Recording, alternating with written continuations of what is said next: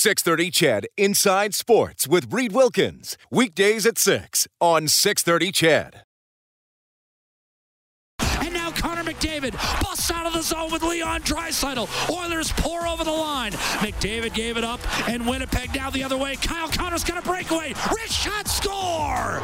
Connor wins it 4-3 in triple overtime. And the Jets have swept the Edmonton Oilers. One of the longest games in Oilers playoff history ends one of their shortest playoff appearances in team history. Kyle Connor ending an epic game at 6:52 of the third overtime. The Jets take it 4-3, and they sweep the Edmonton Oilers 4-0. The Jets won games 2, 3, and 4 in overtime.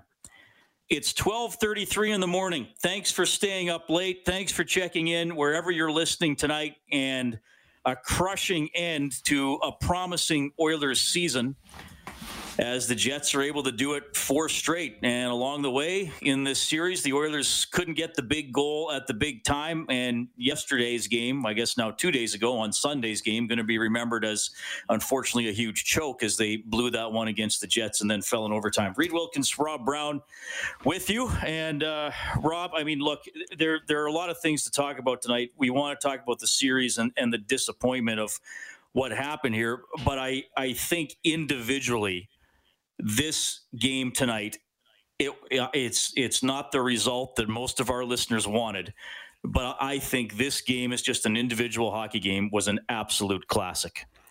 It was one of the best hockey games we've seen in a number of years. The effort, the desperation, the willingness of putting your body on the line, taking hits, giving hits, blocking shots, back checking. I mean, both teams gave everything they had. I mean, both dressings must be just a group of guys just at peak exhaustion from what they did out there.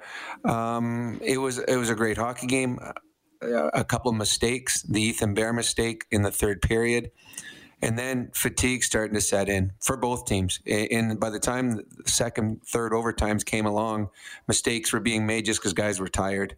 But the Oilers had their chances in overtime. The puck was on the sticks of the right players. Draisaitl had 2 or 3 one-timers. Nugent Hopkins had a wide open chance. Devon Shore had a partial breakaway. Ennis wide open in front.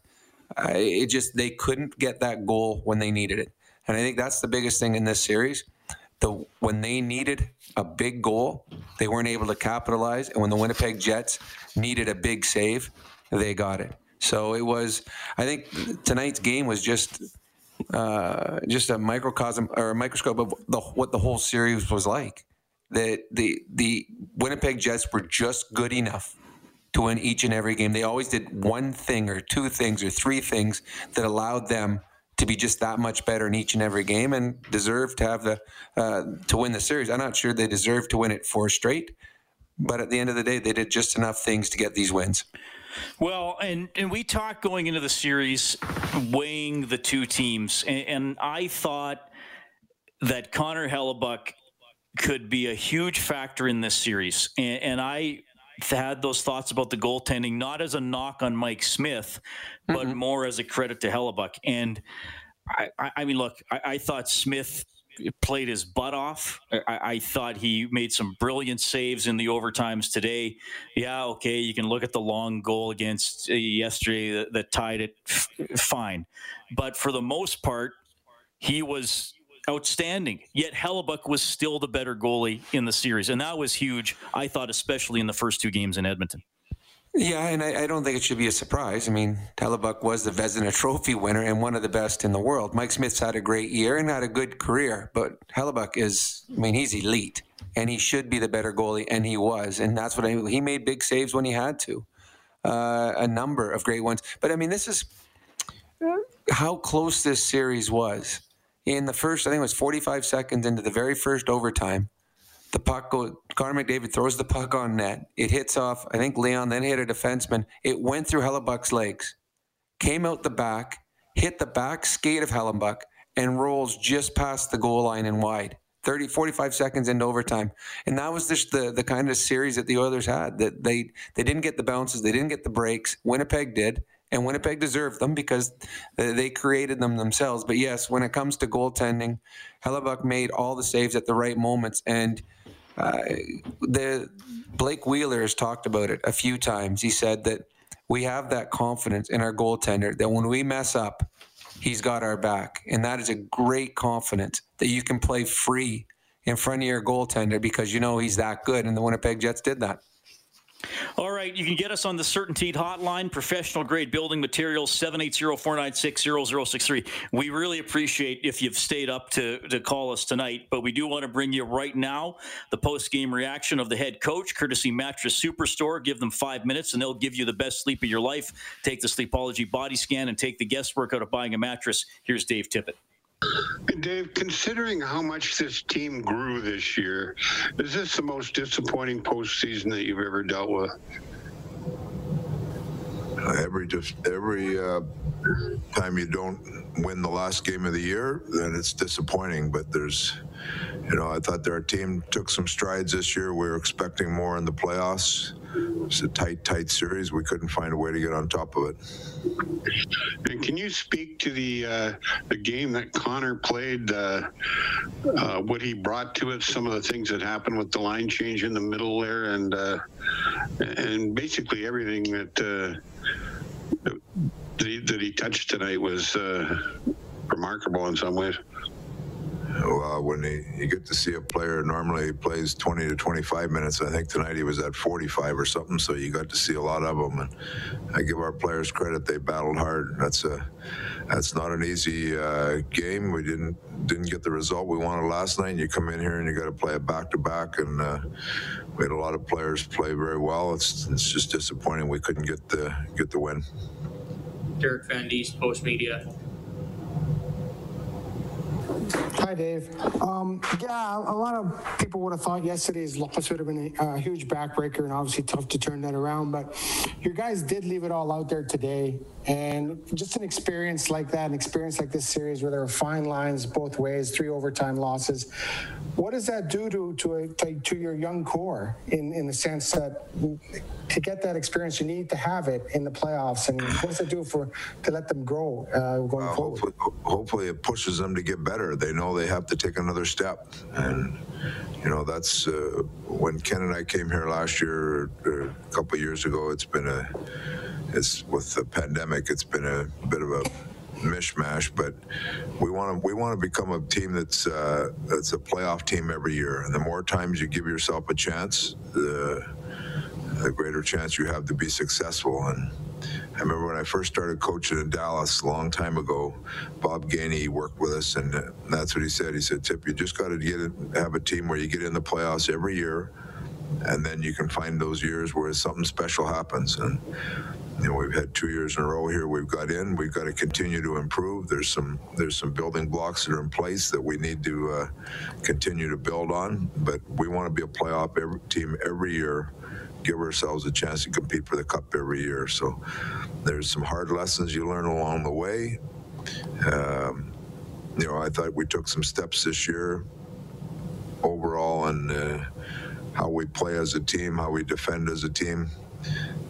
Things that have to be in place if you're going to, get to the point where your team is a top contender. So we need to continue to work at that. But right now, it feels a little bit hollow with the way things went in the playoffs. And in overtime, when you shorten your bench like you did, and then it just extends and extends and extends and extends, is it tough to get the guys that have been sitting for a period and a half, 2 periods, back in the rotation? How does that work?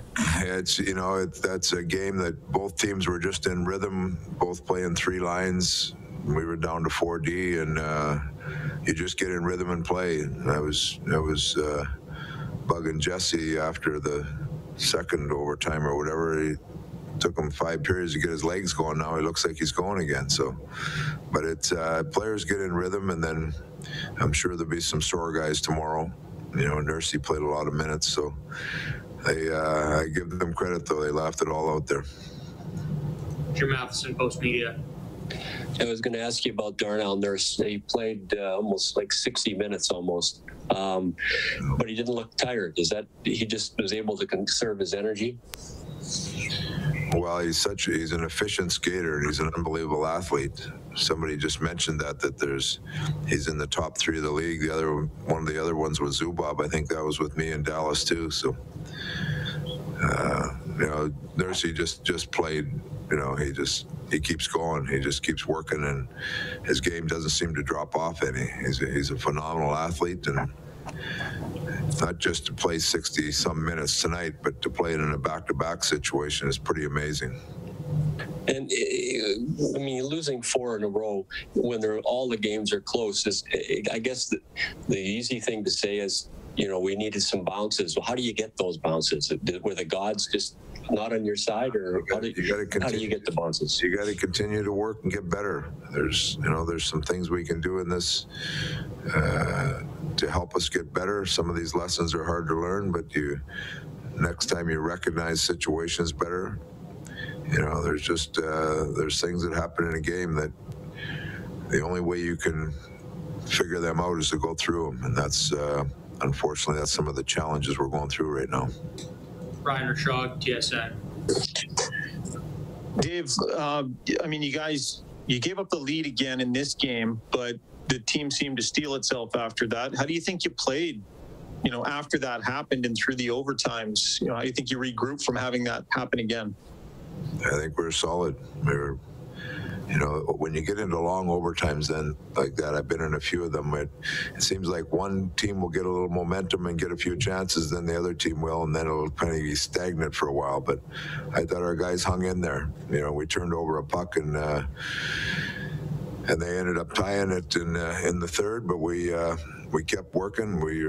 I felt like our team was in good rhythm. Schmidt was making some big saves for us, and it's too bad we couldn't get the one we needed.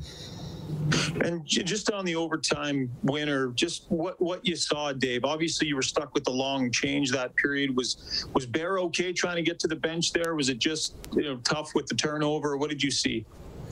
Yeah, it's just a puck that went down the wall, and they just flipped it out. And there was, I think, a guy that was stuck in behind. We were trying to change D, so just a break that they got, and they took advantage of.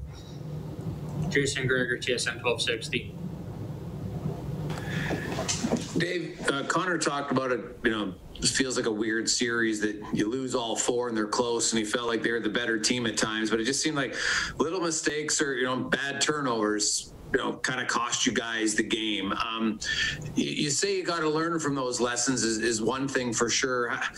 Are you certain, though, that certain guys do? How do you evaluate that to know which guys are able to learn from that? That's an evaluation you go through every year. As you try to get better, you evaluate your personnel and see where they are, see who handles situations like that, and you make adjustments accordingly. And I know it's really fresh, so just focus on that game again. Obviously Haas, the puck over the glass isn't really a debatable penalty, but they did make the one call early in overtime, and then after that, it seemed they put their whistles away. Frustrating at all when you had a few of your guys taken down? Very frustrating. You see some of those ones. You see Yamamoto, okay, you call that one, but there was 3 or 4 just like that weren't called. That's the frustrating part. That's the frustrating part. You set a precedent in overtime, and then you don't go with it. That's the frustrating part. Final question, Mark Spector, Sportsnet. Dave, in the end, you know what? You guys played lots of good hockey, and whenever there was a break that you needed, the blue team got it. You guys never seem to get it. Is there, you're a coach, you watch lots of hockey. How much of that is bad luck, and how much of that is something you can control that you could have done better? Well, there's always things you can do better, and maybe it's not the play that bites you. It could be some other place that if you would have done better in other parts of the game, that bad bounce or bad luck wouldn't affect you so much, so there's always things to learn that way.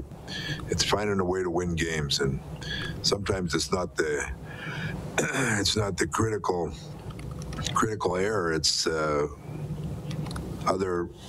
other parts of the game that maybe you didn't start well enough, or some things like that put you in, you don't you don't get the results you want, and it's hard to break it down into one play when it's a number of things that you could have done to be better to give yourself a better chance to win. Now, that being said, there's times I thought we played very well in this series and didn't get rewarded for it either. So that's those are all parts of the game that you just have to go through, and hopefully we continue to get better.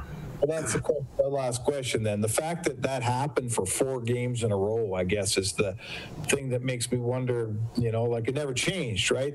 Right down to the end of the series, that bounce went the Jets' way, that break went the Jets' way. Is it just extended good luck on their part, or is there more to it? Well, I think if you look at it, we had 6 games where they didn't beat us with some of it extended luck turned around on us. Thank you. This concludes tonight's media availability. Dave Tippett after the Oilers lose 4-3 in triple overtime to the Winnipeg Jets, and the Jets sweep the series. Rob, what did you think of Tippett and his staff shortening the bench to the extent that they did, especially as this game wore on?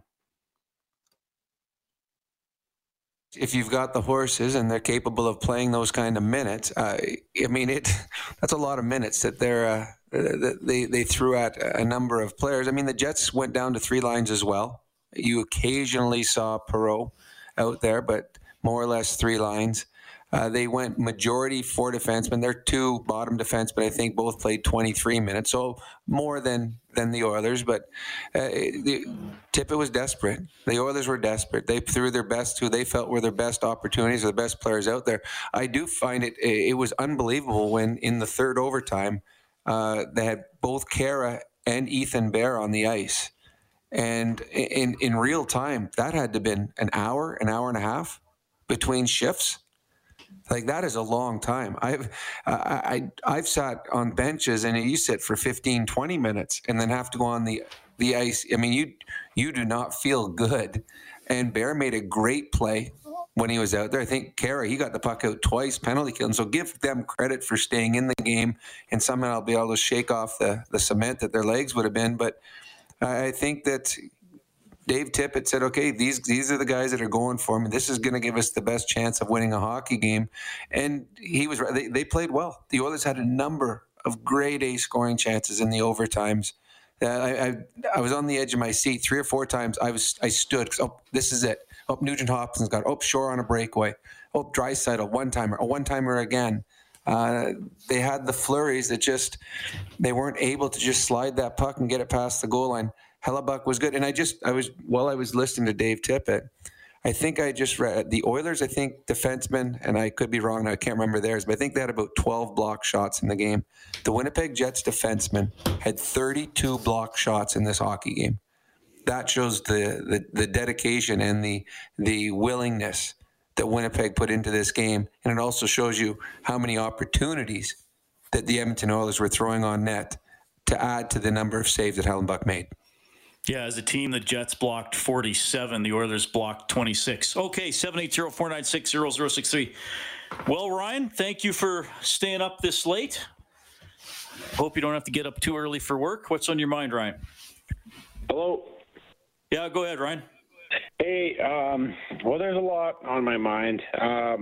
I'm not going to ask you how you're doing because I realize that's a stupid question.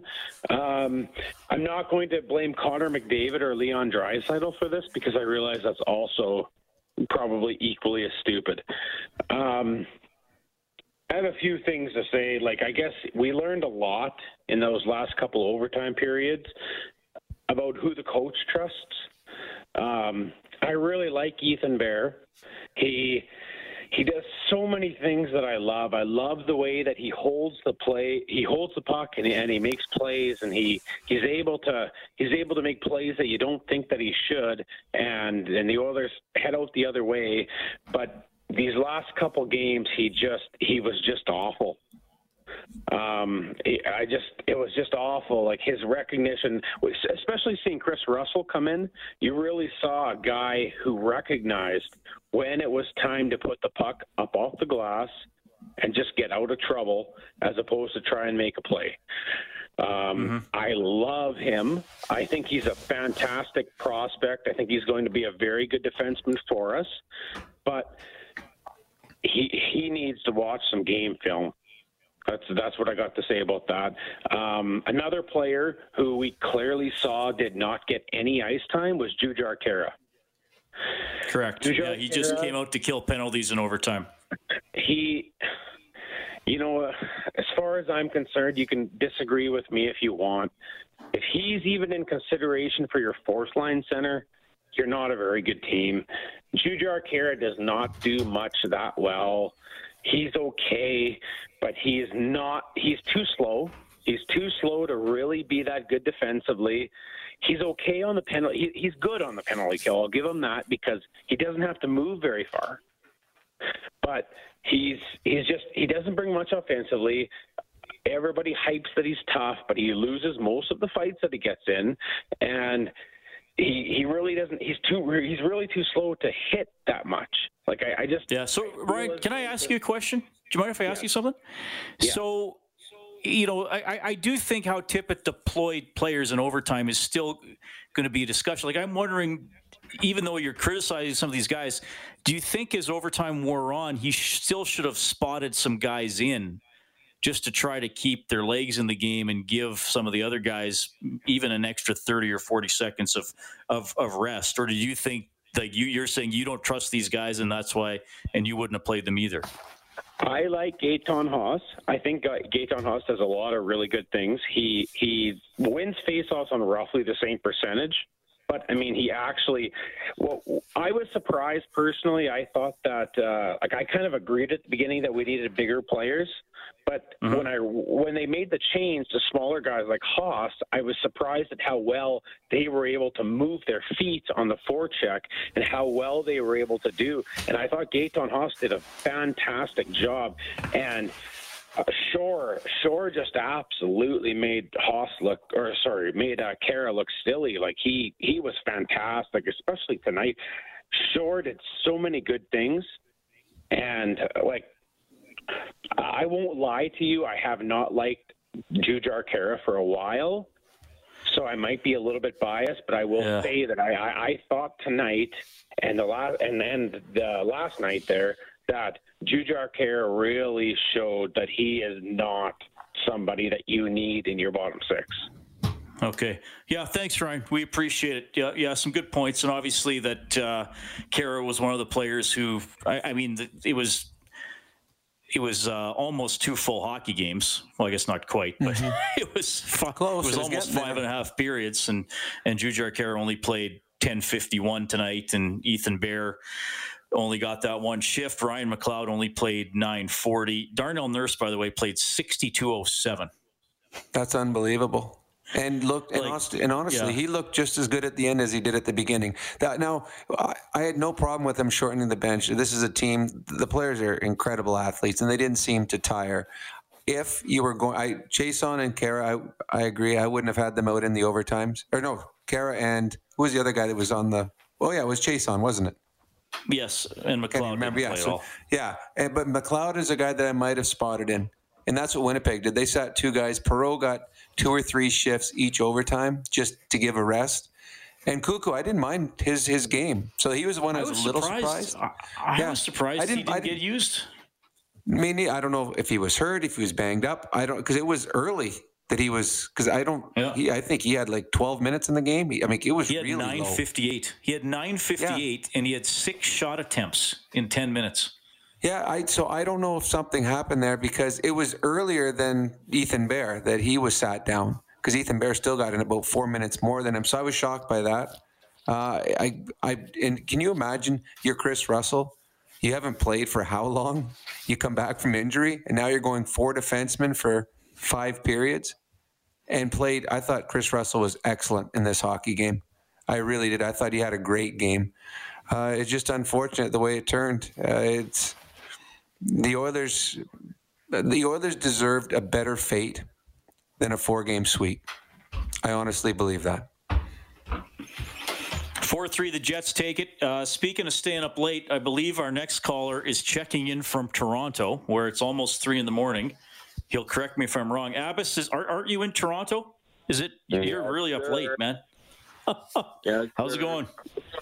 It's funny. Thanks, Rob.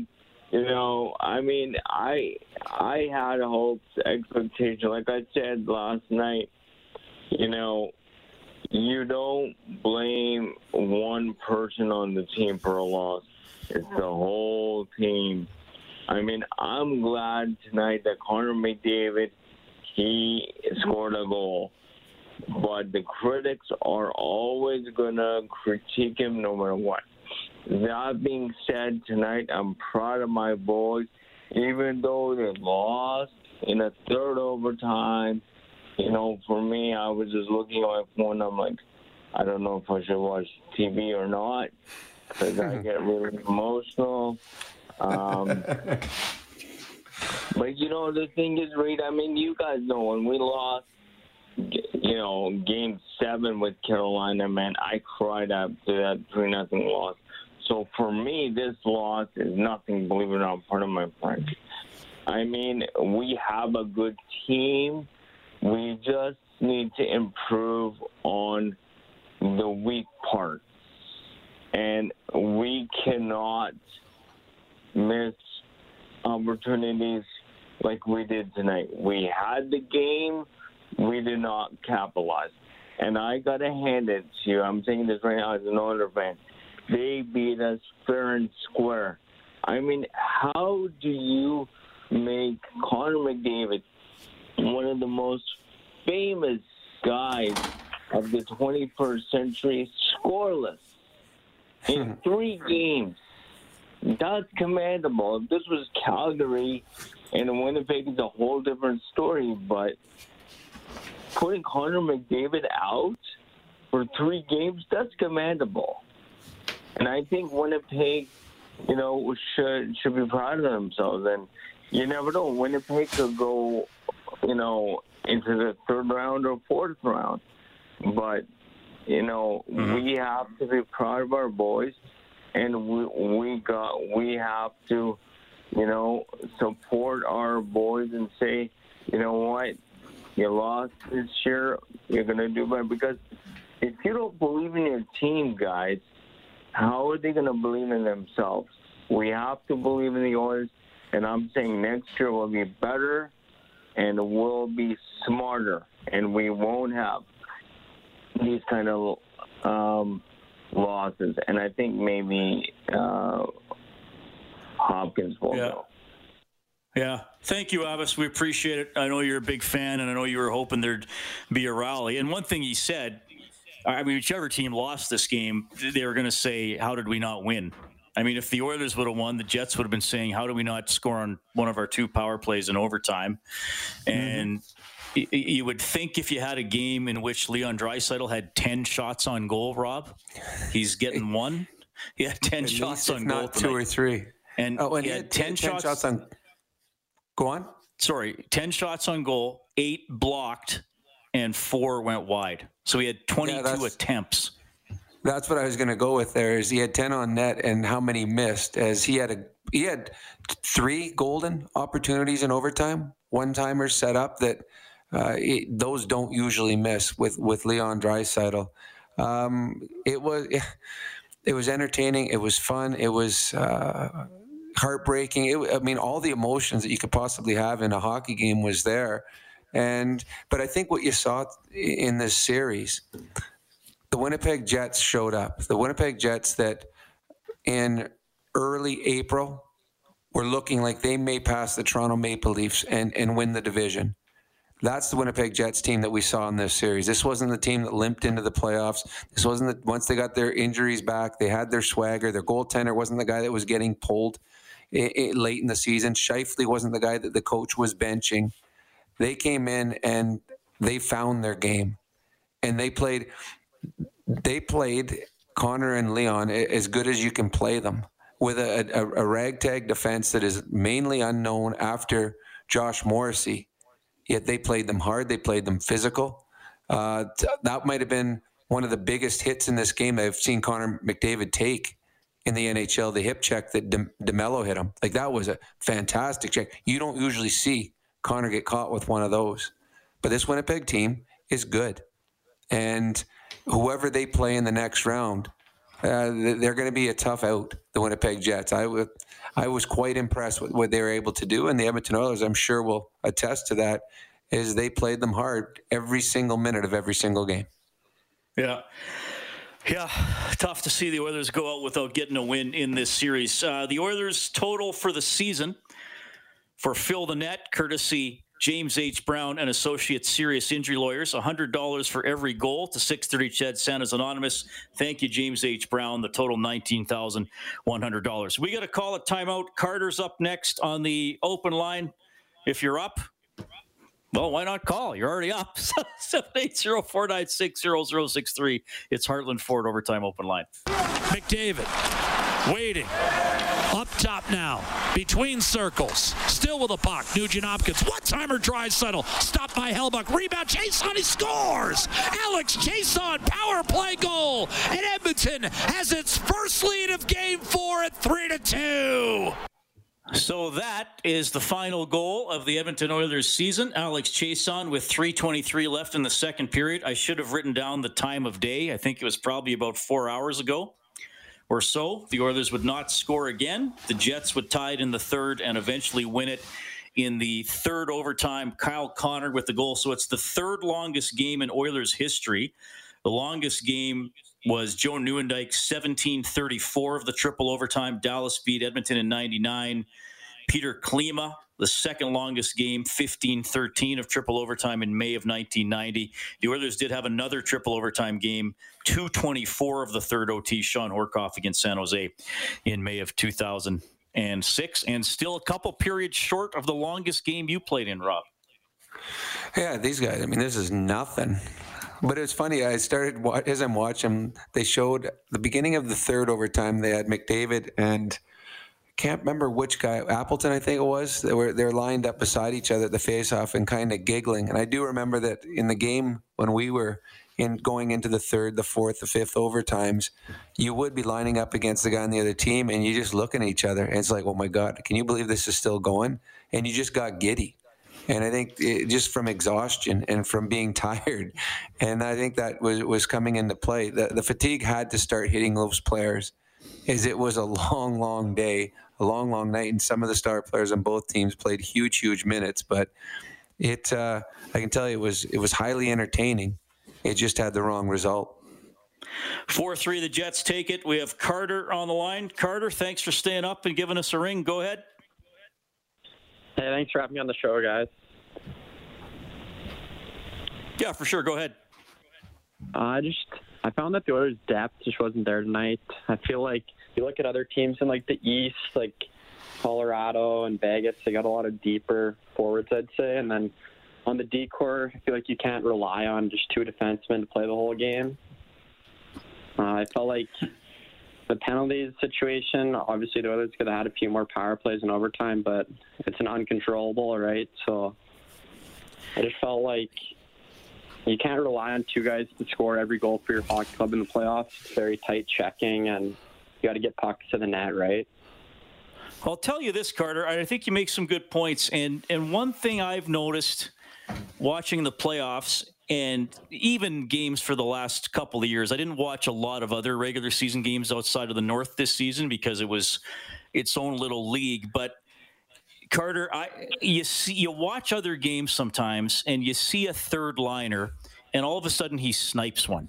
And you think, wow, like that guy's on the third line, but that's like an elite shot. And the Oilers don't have that in their bottom six. To me, and I'll let you, I want to see what you think, Carter. I still kind of feel like they have two fourth lines, and I think they worked. Like, I don't think, negligence or laziness was an issue tonight, but they're still kind of missing a level of skill with a couple of guys who can snipe some goals. Well, I'll take it one step further, Reed. I don't know if they've got a second line. Yeah, I mean, when you put Draisaitl and Connor on the first line, I don't know if they got a second line that can compete with some of the best second lines in the National Hockey League. So I definitely the third and guys, and even like I like that Adam Lowry. I thought he's a very good third line center. Oh, he's excellent.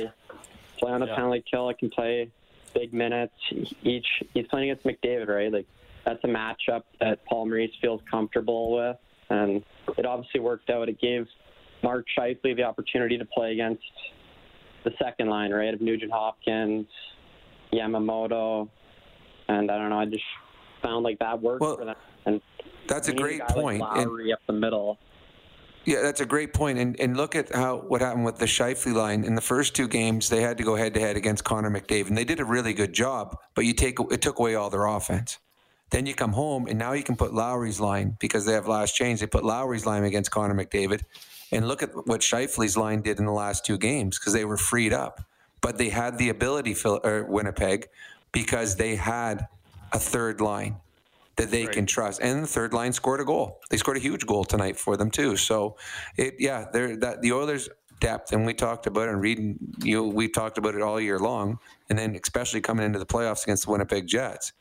The Jets had a huge advantage up front in depth, and it showed as the series went on. Their depth players were able to contribute and play big minutes in big moments. Yeah, and that's going to be the adjustment of the game for the Oilers, for Alberta's chiropractors. If it hurts, see a chiropractor. Visit albertachiro.com/hockey. I mean, that's what they're going to have to find. They need some more skill. And I mean, that's kind of what Ken Holland said. When Ken Holland at the trade deadline said, "I like our depth," he didn't necessarily mean that they were a deep team in terms of talent, but he meant, I have fourth liners, that you can swap in. So that's why he didn't necessarily think he needed to trade for another penalty kill. Maybe would have been nice to trade for another face-off guy, perhaps, but you still need another element along the way. But like Devin Shore, I thought worked hard tonight. But he was excellent. Chances, he had a great game. A couple chances. Mm-hmm. He got, I think there was that one, I believe his first shot was blocked, and then he had an open look. The puck bounced right back to him, shot it wide. And then even that play where he stole it and chased down the rebound, again, maybe a guy with just a little more skill corrals that and backhands it in. And again, not questioning his effort, and I know he's trying to score, but that's what the Oilers were lacking. Yeah, Devin Shore's not. He played on your second line tonight, and as good as he was, and he was very, very good, Devin Shore's not a second line player. Zach Kassian was on your second line tonight. And Zach, this was one of his best games of the year. Zach Kassian, again, is not a second-line player. So 2 guys on your second line are not second-line hockey players.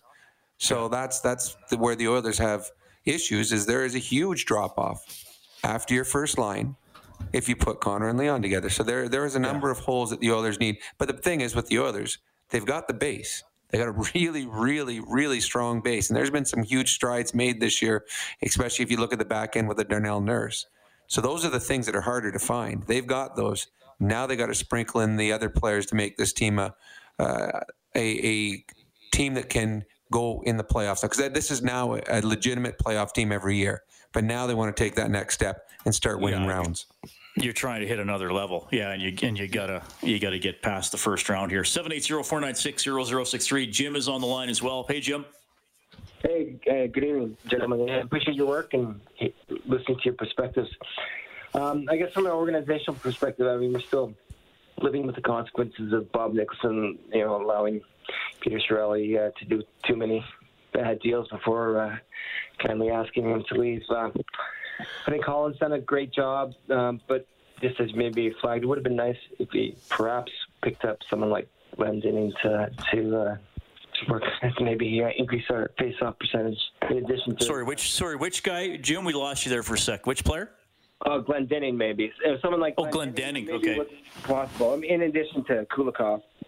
And then equally, I mean, I think Tipp's done a good job as well, particularly with the man management. But I do think we maybe perhaps needed to start the series with more speed, with the Haas, Shore, maybe Innes. And I do like Cahoon. Actually, I think Cahoon does okay. And then with respect to tonight, I mean, it's a tough loss. Yeah, I think everyone played up to their potential, and even beyond. But I also agree with your point, Reed, and maybe Rob, that it would have been nice to maybe inject some of those guys, spot people in like Bear, made that big mistake, but Bear and Cuckoo, I think it would have been nice to have some fresh legs. And even someone like Chason, not super fast, but I think he's relatively, risk-free. But all in all, it was a great game and great effort, great season. Yeah, and again, appreciate all your work. Yeah, appreciate that, Jim. Good points. We appreciate that. Oilers do lose 4-3 in triple overtime. And, again, Rob, I kind of said this off the top. It's obviously too bad this is the last game of the season, because we're going to talk about the end of the season a lot tonight too. But this game as an individual game was it was insane. It was just, back and forth. You tell guys were fatigued, but still doing whatever they could. You mentioned all the blocked shots and all the close calls. I won't forget this one. You and I have done hundreds of games together over the years, and sometimes I'm like, okay, that's, in and out of the memory banks. This was unforgettable. I agree. And it was one of those where they go into the third overtime. A lot of overtimes, you get two teams that are just sitting back waiting for that one mistake. This one, both teams were pressing. Both teams were getting good scoring chances. And then fatigue started to affect them, so there was more and more mistakes. I just, for them to continue with the physicality when you get into the second, and third overtimes, when they continue with the block shots, the willingness to take the body or give up their own body to make a play. It was just, it was fun.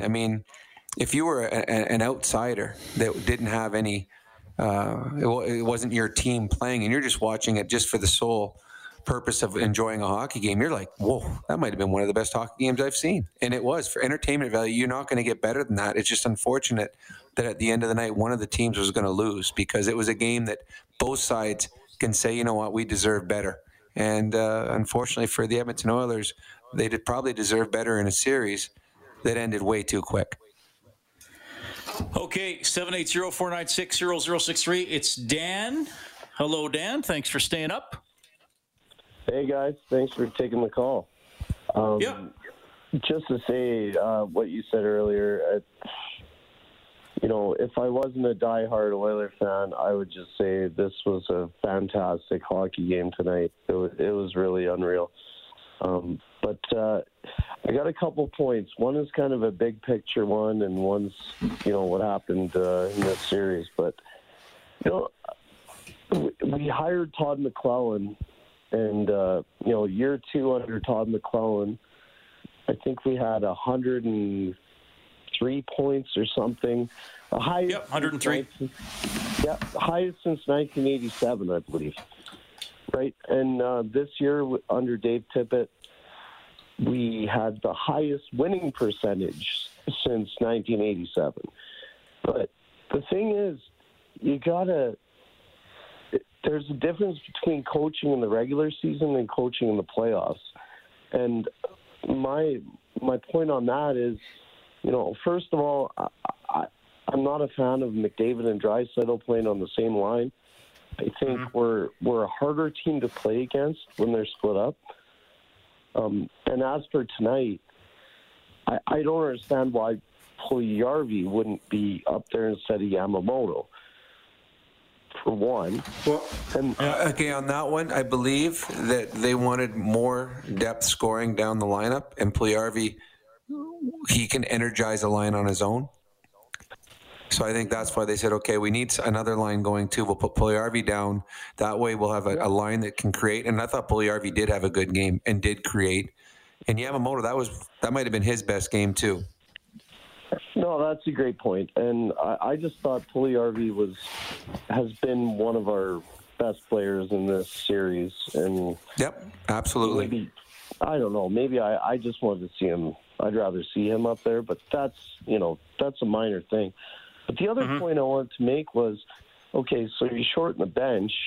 I get that, but, after one OT, these guys are dogged, and you got to start getting some guys in there. And then two OTs, they're still not. Yeah, I completely agree with you there, quite frankly. But the problem on that, though, is once you didn't play him in the first overtime, now it's hard putting him in the second overtime. Okay. Because now he sat for 45 minutes. So that's your problem. So once you make that one decision, I mean, Winnipeg shortened their bench as well. They went with two guys didn't play in any of the overtimes, I don't believe. Two of their forwards. Perreault got a couple shifts. They went down to 3 lines as well. And their third pairing defenseman played sparingly. I mean, I thought Kukoc, I don't know what's wrong with Kukoc because I thought he had a good game. I understand the Bears sitting. He struggled the last couple of games and he made that big mistake. And then McLeod, I might have gone with 10 forwards and spotted McLeod in here and there because of his speed, because guys are tired. But once you made your decision and you didn't play any of them in the first overtime, you're probably not playing them in the second. And I was shocked that Kara and Bear came out in the third overtime. All right, the Oilers fall 4-3 in triple overtime to the Jets. Their season is over. We'll get to more of your phone calls, a little more post-game reaction as well. It's Heartland Ford Overtime Open Line. All right, we're with you as the Oilers season ends with a 4-3 triple overtime loss to the Winnipeg Jets. So the game-winning goals in this series. In Game 1, the Jets scored with 10:46 left in the third. Game 2, after 4:06 of overtime. Game 3 after 9:13 of overtime. And then tonight, it would have been after 46:52 of overtime. So all the games close, but the Oilers cannot figure out a way to get one, at least, to go their way. And their season's over. We'll quickly check the out-of-town scoreboard here for Edmonton Trailer. Looking for parts, service, rentals, or new and used semi-trailers, head to EdmontonTrailer.com. Islanders in double overtime beat the Penguins 3-2 to go up 3-2 in the series. Leafs over the Habs 2-1 to lead the series 2-1. Panthers stay alive with a 4-1 win over the Lightning, and the Wild stay alive. Badly outshot, but they win 4-2 in Vegas. 780-496-0063. David is up next. David, thanks for calling. Hey, thanks for taking my call. I'm just going to keep it real short and sweet. And it was a great series. It felt pretty amazing as a Jets fan to revenge 1990 and, frankly, all of the 80s. And this is probably one of the most special wins and incredible 3 overtime wins in a row I've ever witnessed in my life. It's phenomenal. I'm not here to rub the salt in the wounds. It's a great series. I thought the Oilers were totally in every single game. It could have gone either single way, and I don't think any Jeff fan takes that for granted. I think we were very fortunate to sweep. I wouldn't say we're fortunate to win, but to sweep, I think it was a little bit of luck involved. And I'm sure Holland will have you where you guys need to be sooner than later. And, great job in the series. Okay. Yeah, thanks, David. Well, look, we know Winnipeg fans are incredibly passionate, so we know this series win means a lot to them. That's a classy call from David. We appreciate that. Yeah, Winnipeg, they got a good team. They have a really good hockey club, and we're seeing them now healthy, playing well, and their goaltender's on top of his game. So whoever they play, whether it's Montreal or Toronto in the next round, they're going to see that the Winnipeg Jet team that was good most of the season, and I don't think... I think that either team that they play in the next round are going to have their hands full with the Winnipeg Jets. I mean, I still think Toronto's the best team in the North. I think their depth is even better than the Jets. I'm not sure, but I'm not sure without Tavares if it is. That is a huge loss, losing Tavares. I mean, he's. It still is. I have. I don't know. Without Tavares, then it's a much closer. I mean, their second now, all of a sudden, Kerfoot's your second line center, as opposed to John Tavares. That is a big downgrade. And I like Kerfoot as a player, but that is a big downgrade. So I'm hoping that John Tavares will be back and healthy and playing in the second round. I have no idea if he is, but I'd love to see the two teams, whoever plays in the next round. I want to see them healthy, and you can see a good series and then we can pick who you want to cheer for instead of, unfortunately, not being able to cheer for your Edmonton Oilers. Whenever the Oilers got to 5 goals in a game all season long, we turned on the Japanese Village Goal Light on 630ched.com. That's presented by Japanese Village Restaurants, now offering takeout. Complete details, jvedmonton.ca. Okay, we have Michael up next. Michael, go ahead.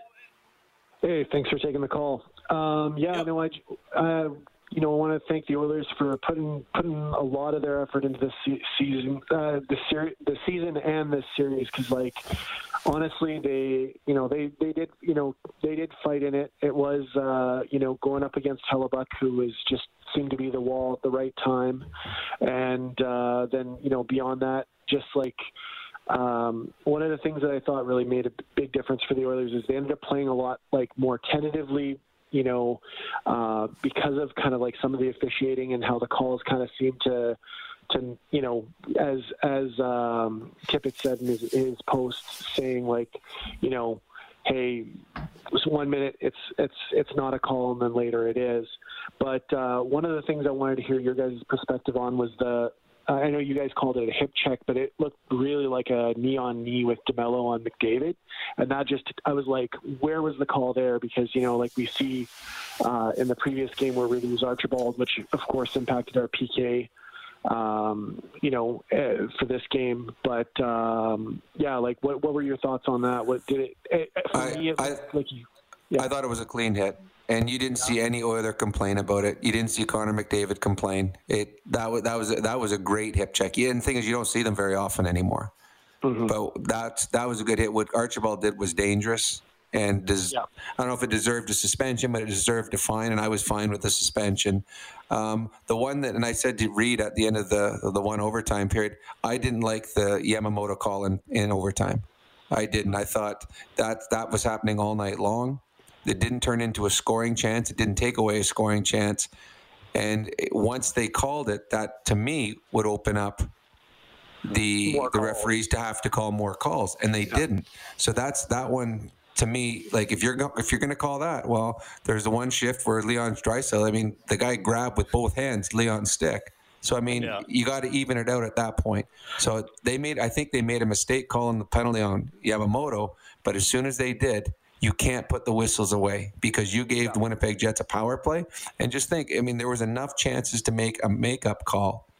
And we know what the Edmonton Oilers power play is capable of doing. So I thought it was a bad call on Yamamoto, but once they made it, then they should have there was opportunities to make calls going the other way.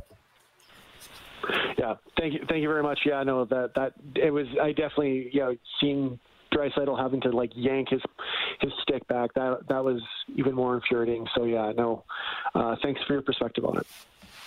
Yeah, I thought that was, and again, the Oilers did not lose this game or this series because of the refereeing. But I actually was fine with the Yamamoto call, Rob. But yeah, when I find in overtime referees are almost saying, "I'll let you put 1 foot over the line, but don't embarrass everybody by putting 2 feet over the line." And that's why I thought that held stick might be called, because like you said, it was a complete grab for a couple of seconds. Mm-hmm. Where it's if you it was a tug of war. It was a tug of war. When it turns into a tug of war, it's one thing if he grabs it and you're in tight and then lets go, but when you're in a tug of war and you guys it was in the offensive zone, so that it was an easy one to call right there if you wanted to make a makeup call. To me, in overtime, most refs want, and we've seen it over the last few games, most refs do not want to be the decision, to help in the outcome of the hockey game. So unless it's a scoring chance or it's a dirty, vicious play, they don't call it. And that's why I thought the Yamamoto one was, okay, there's all kinds of stuff going on out there. And to call that in overtime, to possibly put a team out of the playoffs, I thought that was weak. And so that's why I'm okay, well, if they're calling that, and that's what Dave Tippett was upset about. He's like, okay, if you just set the precedent in overtime, if this is where the bar is, well, then make sure you stay on that. And I think that's frustrating. Now, again, refereeing wasn't why the Winnipeg Jets won this series. They deserved everything they got, and the reffing in most of the other series or the games were fine. But that one penalty bothered me because it wasn't, to me, as blatant as what you need to have a call, and it didn't continue the rest of the overtime periods. The Jets had 2 power plays in overtime, the Yamamoto call, and then Haas shot the puck over the glass, which is an obvious one. The Oilers killed both off, but shortly after they killed off the Haas penalty, Kyle Connor scored to end the game and the Oilers' season. Okay, Rick, on the line. Hello, Rick. Go ahead. Hey, guys. It's only 12:30 here in Vancouver. Oh, nice.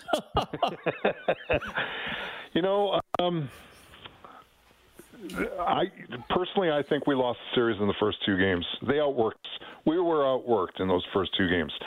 I'm starting to see a pattern here. It didn't seem like we were ready for Chicago last year, and it just didn't seem like I think we underestimated Winnipeg a little. And I agree. They brought the jump in the third. Except for those 3 minutes, we had game three. We deserve better, like Rob said. In game three, that was our game. And tonight, okay, unfortunate, Bear with the giveaway, but again, we played good enough to win, but just it's just so frustrating. I'm starting to see, we're so good offensively we're a regular season team. We don't have the grit and the players. Like, remember Washington in Ovechkin's early years? They were getting President's trophies. Everyone's scoring 100 points, but when it got to the playoffs, knocked out first round every year. Yeah. And then again, the Oilers aren't deep enough, and I would still give Hellebuck a lot of credit in the first two games. I mean, the one game was 1-0, and the Oilers had a ton of shots. Having said that, though, both games, the Oilers got off to terrible starts. Yes. In both games, the Winnipeg Jets were missing two of their top 5 best players in Ehlers. And Dubois played game 2, but still. And I don't want. Well, okay, I'll say it. I think we're a little outcoached. They anticipated our offense so well. McDavid didn't have the room out there like he normally does. Mm-hmm. He didn't skate, circles around everybody. They played him smart, and Leon had his chances. He just couldn't bury him. Hellebuck is a hell of a goalie. You got to admit, I got to give them credit. It's just hard to hate Winnipeg because they're a good team. They're not dirty. They play a good game. And they got good goaltending. Now they got that chip off their shoulder, like losing us all the time. So, I hope they go. I hope they beat Toronto or Montreal. I really do. You know what? I like that team. You know what? I have a new appreciation actually for Winnipeg after this series and a number of their players because we see them in the regular season. But like Morrissey, he is good. Like, oh my goodness, he is good. He is so smart. Pionk wow. Is good. I agree. And DeMello, who I wasn't sure about DeMello, I'm like, really? The second pairing? He was excellent, going head-to-head against Leon and Connor all the time. Yeah, I agree. I have a newfound respect for the Winnipeg Jets. I do after watching this series. I thought Wheeler was done when he blocked that shot. So did I. No kidding. He was back out there. He may not have children again, but he came back and played. Oh, jeez. Luckily, it's 1:36 here in Edmonton. Thank you, Rick. I appreciate it, man. Thanks for calling in for Vancouver. Oilers lose 4-3 in overtime. I still think you can get on the Jets D, the couple of guys.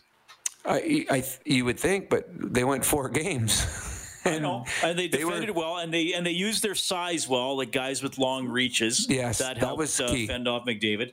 That was they were very good on both Connor and Leon coming in, and they would have a step, and then their stick would just get in the way. They're very good at getting their stick in the way. A Forbort, I'm not sure on him. I when the puck's on his stick, it seems to get himself into trouble. But their defense was I thought it was going to be a big Achilles heel. It was much better than I expected. And any mistakes they made, they had fantastic goaltending to cover up. But the depth up front, it was huge. Their depth, especially when they got Dubois and Ehlers back, all of a sudden, their 3 lines really, really strong.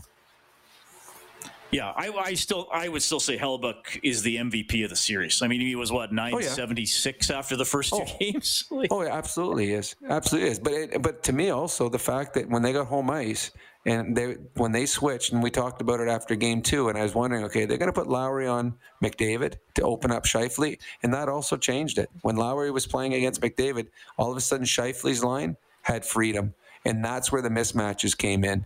Because now the Oilers did not have a line that they could play head-to-head against Scheifele. And that's where Scheifele and Connor started to have their success. Okay, let's go to Jesse, 780-496-0063. Hi, Jesse. Hey, how's it going? Pretty good. What I wanted to say was I think we had a great team this year. We should have won that series. I think our D, I think we got a very good D core, and we're going to be a lot better down the road. Smith and Koski, they're going to have to be there for us next year. Even Smith might have had the yips a little bit this series, but I think he played good. And I think the big void in our team, especially this playoff series, maybe not through the year, was our secondary leadership. Like our young guys, we're going to be better. Our best team's a couple years out, 2 or 3 years out.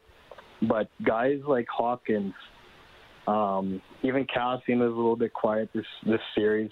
But Hawkins, he's supposed to be our 27, 28-year-old guy. He's got to be LA's Cup-winning team's Jeff Carter, Chicago's Patrick Sharp, St. Louis's Luke Shen. I think that's where we really missed it this year, and I hope in the off season maybe we can get lucky and get maybe a Getzlaff or a Stahl or something like that. Because I think that's where we really got hurt this series, was that scrum in the middle. Maybe those guys to support Draisaitl and McDavid when they were getting throttled in the media last night. That's what they needed, that veteran leadership, and I think that's what hurt us the most.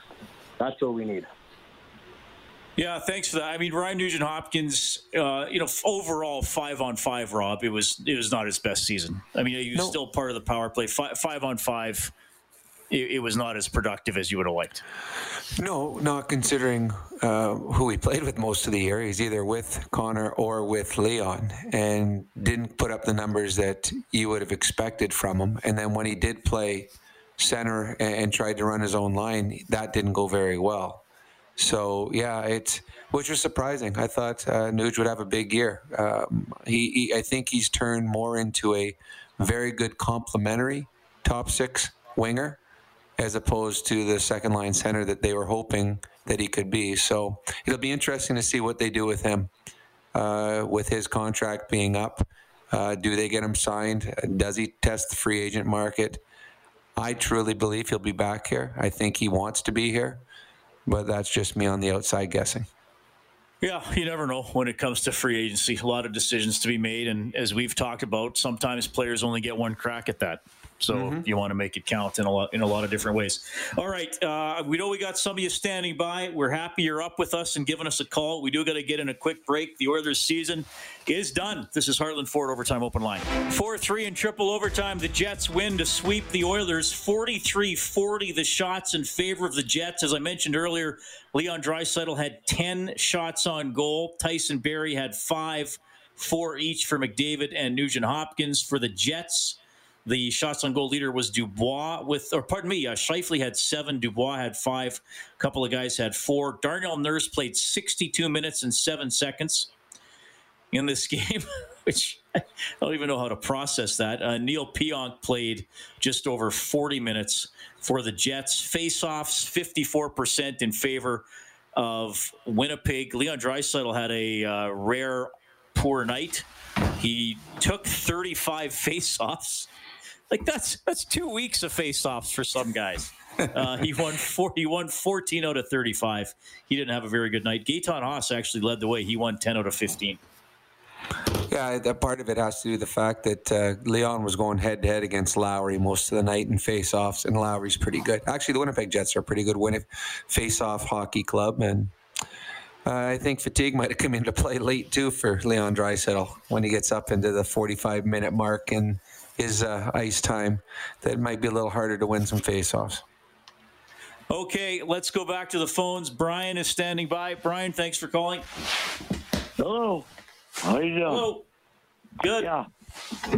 Listen, the Oilers, if they went one-on-one, which it should be the 5-on-5, right? If they went one-on-one and stuck close to that guy, these guys could not even pass a puck to make a shot. Okay, thanks, Brian. But we all stand back. Appreciate that. 780-496-0063. Also, Mike on the line. Mike, thanks for staying up and giving us a call. Go ahead. Yeah, no worries, guys. Thanks for taking the call. When Holland took the job about 2 years ago, I kind of figured that last year was going to be his deciding offseason. COVID, obviously, in my mind, delays that a year. So now with this offseason, got some cap coming up, some obvious holes in the rotation here. How do you think they get around the idea that they have to probably reallocate cap for players like Koskinen and Neal, stuff like that, guys that probably aren't going to be easy to move, but I think you can have on this roster to be a team that goes deep? Well, I think Neal could get bought out, quite frankly. Oh, I hate buyouts. I know. What would he be? 1 point? I don't have cap friendly open. I think he still would cost 1.9 or something like that for a couple of years. It'll probably give you a $3.5-4 million to play with, which gets you a far more effective player, I'm sure. But yeah, having dead cap for years just eats at me so badly.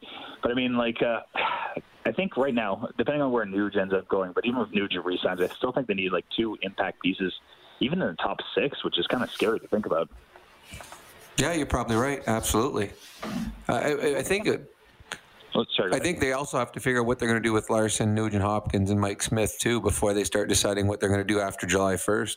Actually, I guess it wouldn't be July 1st. I don't know when they do the free agency this year, but it's July 24th or something. The draft is in July. Maybe, free agency might be August 5th. Mike probably knows. You seem like you know all that, Mike. I wish I was that on the ball. But I guess was just taking that Barrie cap. I think what it was this year, it was a 1-year deal with Barrie for him to pad stats for the Oilers to get a nice fill-in for Klefbom. I think it worked for both sides, and I think it works for both sides to, in my mind, actually to walk away. Because I think with Bouchard, and I know it's putting a lot on a rookie, but I think you're going to get similar defensive production and probably about, 60 to 70% of the point production at a much less cap. And I think that's dollars are going to be way better allocated into the top 6. Yeah, if I had to guess right now, Mike, I don't think Barrie would be back. If I had to guess right now. Yeah. No, I think that's the way to go because I think it worked out. But by the same token, I don't think he's he is what he is. He's not a great defensive defender, but he puts up really good points and it helped their power play. With Clough being out, I still kind of think Clough's going to be out this year too. So I mean, that doesn't really solve the problems. I guess the other question is, do you see them based on, and maybe this is a too small sample size going off how Bear just struggled here? Do you see them maybe looking somewhere like a Dougie Hamilton in free agency, even though that's going to be a big? He's coming in for a big payday off his contract. Ooh, that's a good question. Yeah, I have no idea. I'm still thinking about the game today. Dougie Hamilton, I don't know. I mean. He is good, but again, everything also has to go into. There might be a lot of players that you want or like. They also got to want and like to come here too. Yeah. So that also comes into play. All right, guys. Well, thanks, Mike. Thanks for taking the call. Yeah, good call, Mike. I don't know if we helped with Mike's questions, Rob. Well, when they start going into cap and who we're going to sign, I'm still trying to digest tonight's game too, but they are good questions and they're things that we're going to have to start thinking about soon. And the one thing that when you play a good team like Winnipeg in the playoffs, you are exposed in certain areas and you find out where your strengths are, and you certainly are, your weaknesses are exposed and open for everybody to see. So it's easier for a coaching staff and a GM to say, okay, here's what worked for us this year, here's what didn't, and here's where we need help.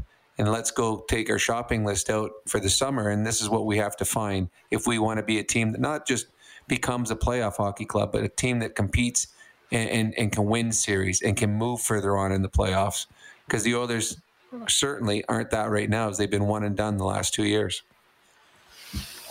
Yeah, and Barrie, I thought he was a little up and down in this series. I mean, I thought especially the first 2 games he got pulled out of position a couple of times. And again, he has the skill set that he does have is very good. And there's nothing wrong with having him on your team. But I feel like if he could be a power play type guy and didn't have to defend against the other team's best pairing or best line, I think easier said than done. Yeah, but having said that, he played 47 minutes tonight, and he was good. He was good in this game. And he played a ton. Right. They went 4 defensemen, so I thought he had an excellent game tonight. I'm surprised Cuckoo got cut back that much. So am I. That's why I thought, I don't know if he got hurt. I mean, 9.5 minutes in a game that, I mean, they watched the replay of when Ethan Bear threw the puck away. and then it turned into a cluster. They had Wheeler got the puck first, and he pulled it and faked a shot, and Cuckoo went sliding by at about 50 miles an hour, and it was actually kind of funny. He completely sold out for the dive and blocked the shot, and Wheeler didn't shoot it, and you just see Cuckoo just kept going sliding all the way towards the boards. Not on him. That one was all on Bear, but I thought he played fine in the minutes. He was jumping up in the play. He was leading the rush.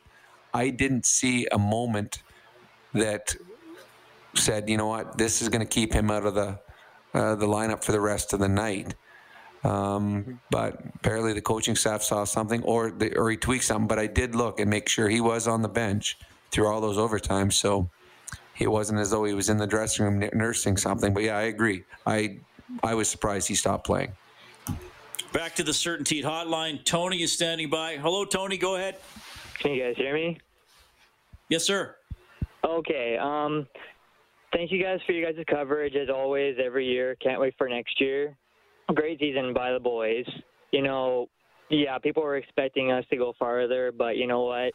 Now, you know, we have an off season to, get rid of contracts, sign players. We have $25 million in cap space. Yeah, we ended off not the way that we wanted to, but we did have a pretty good season, and now we can, build towards winning a cup now.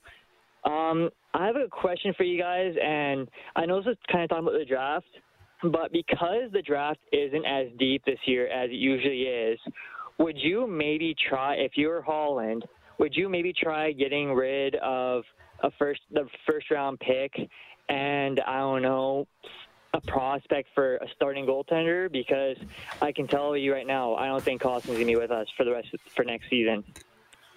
For a goalie, I would consider it, because the Oilers, they need a long-term higher-end goalie if they're going to be a real competitor. I mean, you saw what Hellebuck did. To me, there's no position that has a greater impact on the game than goaltender. And that's no disrespect to McDavid, Crosby, McKinnon, and the high-scoring guys. But a goaltender is the backbone of almost every Stanley Cup team, or one of their top three players. So I would... Sorry, go ahead. One more question. Season's done, unfortunately. What kind of players would you be looking for in both defense and, basically we have McDavid, Draisaitl, Nuge? What would you be looking for in free agency to, bolster the whole lineup so that we're not dealing with the same thing that we're dealing with this year?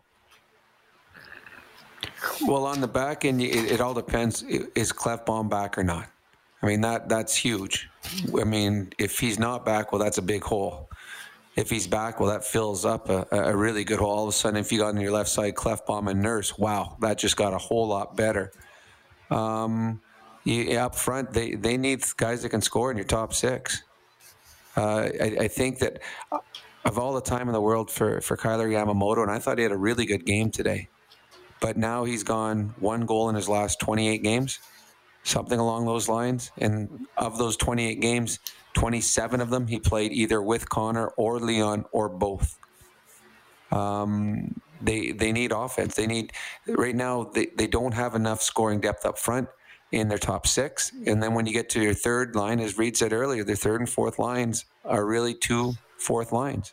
You're not creating any offense out of those 2 lines.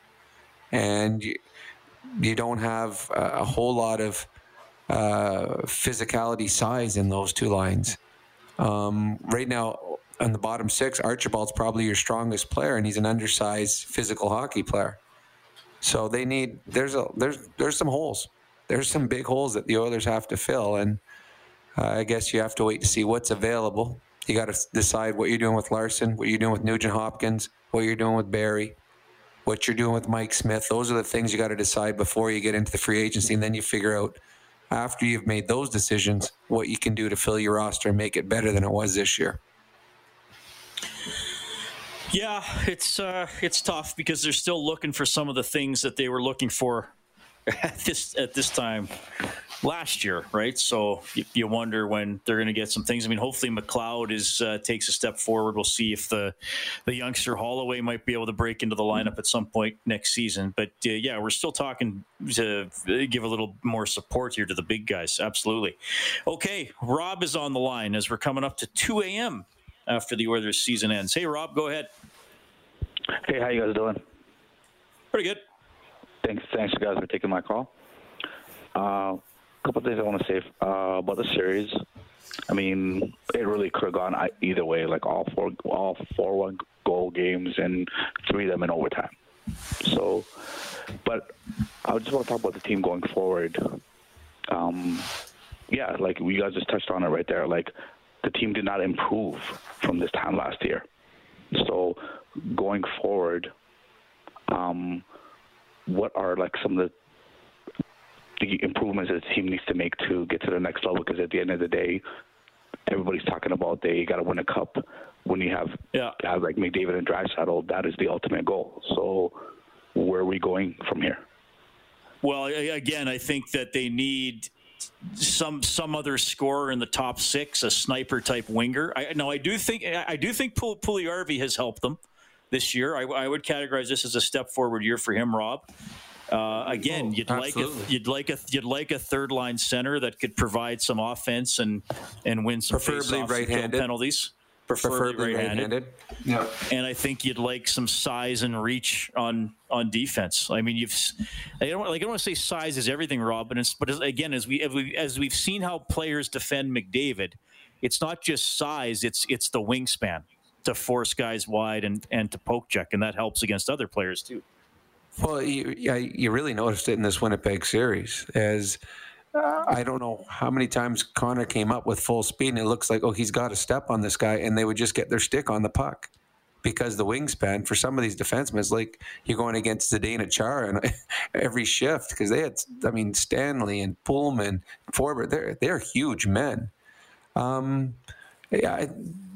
Oilers up front, they need a third line center. Some guy that they can put out against the other team's top player, somebody that can take face-offs while you're shorthanded. Leon Draisaitl is getting worn down, having to go out take face-off after face-off after face-off because they have no one else that can win them. They need goal scoring. They need some guys that play a little nasty, that are physical, that are getting the face of the other team's star players. Like there's a long laundry list of players that you would love to have. They know what they have here. They know what their strengths are, but now you got to figure out how you fix your weaknesses because what the Oilers have had in the last 2 years has been a good team that hasn't been able to take that step in the playoffs, and it's frustrating. And they got the star power to move on and do damage in the playoffs, but they don't have the supporting cast yet to get them there. Okay, Harvey is also on the line. As we hit 2 a.m. Harvey, thanks for staying up. Go ahead. Hey, good morning, guys. Yeah, it looks like we're all talking about going forward about next year, which is a good idea. I'm looking at Bear. He's very slow, and you've seen that tonight, and you've seen that the whole series, actually. He was supposed to be this guy, young guy with a great shot, and he didn't shoot at all. And anyways, but there's also a couple of goalies out there that could be, that we might be able to trade for. One in Vegas, Lerner, I think. Leonard, yeah. Leonard, yeah, he might be a good pick. But also, what do you guys think about Laine, Patrick Laine? He's in the doghouse in Columbus. I'm sure we could package some guys for you. Yeah, but it's affording him though, because he's due for a new contract, I believe. But that's what we got. We got money. We shouldn't waste our money on we got Hoffman. That's about the only guy that's out there that's worth a free agent. Other than that, yeah. But I'm guessing Liney's going to be asking for big money. Yeah, but I don't know if the Oilers can afford him. Right, but I think so. Harvey, are you saying? Yeah, I mean he's going to probably want around $7 million because he's making 6.75. But Harvey, are you saying okay? You'd let Nuge walk and you betcha. No, you'd also have to put in an offer sheet on Laine as well. Yeah, get rid of you have to trade for him. Small. Yeah, but he's Yamamoto. You seen him tonight in the lineup when they were shaking hands? I know that was funny. Did you see that? It came out right up to his underpits. It was like, oh my God! Like, no wonder you can't do anything out there, Matt. It was hilarious. Yeah. Thanks. Yeah, thanks, Harvey. Line might be a guy that we want to go after. I just don't think that'd be interesting. That would be interesting. It'd be great. I don't know how you get him though. I mean, you're going to have to give up an awful lot to get him, and then sign him. And I don't know. I don't think you offer sheet him. I'm not sure the Oilers would do that, but he's going to trade for his rights and then sign him yourself. Yeah. So I don't know if that would be feasible. You'd have to give up an awful lot to get a player of his caliber, and I'm not sure the Oilers are deep enough to do that. Now, having said that, it's going to be another interesting offseason with the cap not going up. Yes. So, for players like Laine, you mean for players like Taylor Hall, guys that Taylor Hall. I mean, Nuge, the money that is they were hoping is Taylor Hall going to get $8 million again? I don't think Taylor Hall is going to get $8 million again. Taylor Hall might do a 1-year deal again. Yeah. Hoping that the salary cap goes up the next year, and then he bets on himself again. Yeah, you're right. There's not a lot of free money hanging around right now because the cap's stale. It's not moving. Okay, the Oilers season ends 4-3, triple overtime loss to the Winnipeg Jets. Kyle Connor gets the winner. The goal scorers for the Oilers tonight: McDavid, Nugent-Hopkins, and Chiasson. We got to take a quick timeout. It's Heartland Ford Overtime Open Line. And, of course, Rob Brown is here as well for the last 8 seasons. Rob and I have worked together on the Oilers broadcast. Rob, you are an absolute joy to work with. I truly mean that. Oh, it's been a pretty cool run we've had here. Got to become good friends, got to watch some good hockey, hang out a lot. Not as much this year because I'm in my mom's house. You're at your house. Been a weird year. Not together for the road games anymore. We used to be in the Chet studio. We'll see how that goes going forward. But only I guess 60 games total this year, fewer than usual. But tough end of the season for the Oilers. Not able to win a playoff game against the Jets, who sweep it 4 straight, 3 of the wins in overtime. One gentleman who called us after a lot of games this season is a guy I knighted earlier in the year, Sir Robert. I know you think that's stupid, Robert, but I did it anyway. Go ahead, buddy. Hey, guys. How you doing tonight? Good. Well, I mean, you know what? Let's start with this. I mean, honestly, as a, think I'll say this as a diehard fan of the Oilers. You know what? I mean, not the way we wanted the playoffs to go. Obviously, losing 4 straight, but I look at it. I look at it this way, thinking, I would rather us go out in the first round, not necessarily by getting swept, but I would rather with the team we have go out earlier, because I'm looking at it in the sense of let's say the Oilers did make a run. Say we got past Winnipeg, then we played the Leafs and beat them. I wouldn't want to be the Oilers playing a Colorado, a Tampa, a Vegas, one of those. I wouldn't want the Oilers have to face one of those teams, because the Oilers they would have nothing to match up with Tampa. Vegas. I disagree. I think I'd love to see the Oilers match up. I mean, whether you win or lose, at least you find where you need to be. So and then you never know, anything could happen. I mean, the Oilers as an 8 seed went to Stanley Cup Finals before. So yeah, I disagree on that one. I'd love to have seen the Oilers move on and test themselves against the Leafs, test themselves against one of the other powers in the National Hockey League, because that's when you truly find out how much further you need to improve to play at that level. And I would have loved to see the Oilers just to see where they are against some of the elites in the National Hockey League. That's definitely fair. But I guess I'll go with this. I think we need to find somebody. We need to find someone like that a right-handed third line center. We need to find a couple more pieces for the top six to play with McDavid and Draisaitl. And as far as the defense goes, I don't think personally, like you guys were talking earlier, do I think Tyson Barrie will be back? No. Would it be nice if he is? Yes. But again, do I think he will be? No. Simply because if we're going to re-sign Nuge and Larson and and Smith, I don't think that with the flat cap, I don't think that. I simply don't think the money will be there to re-sign Barrie unless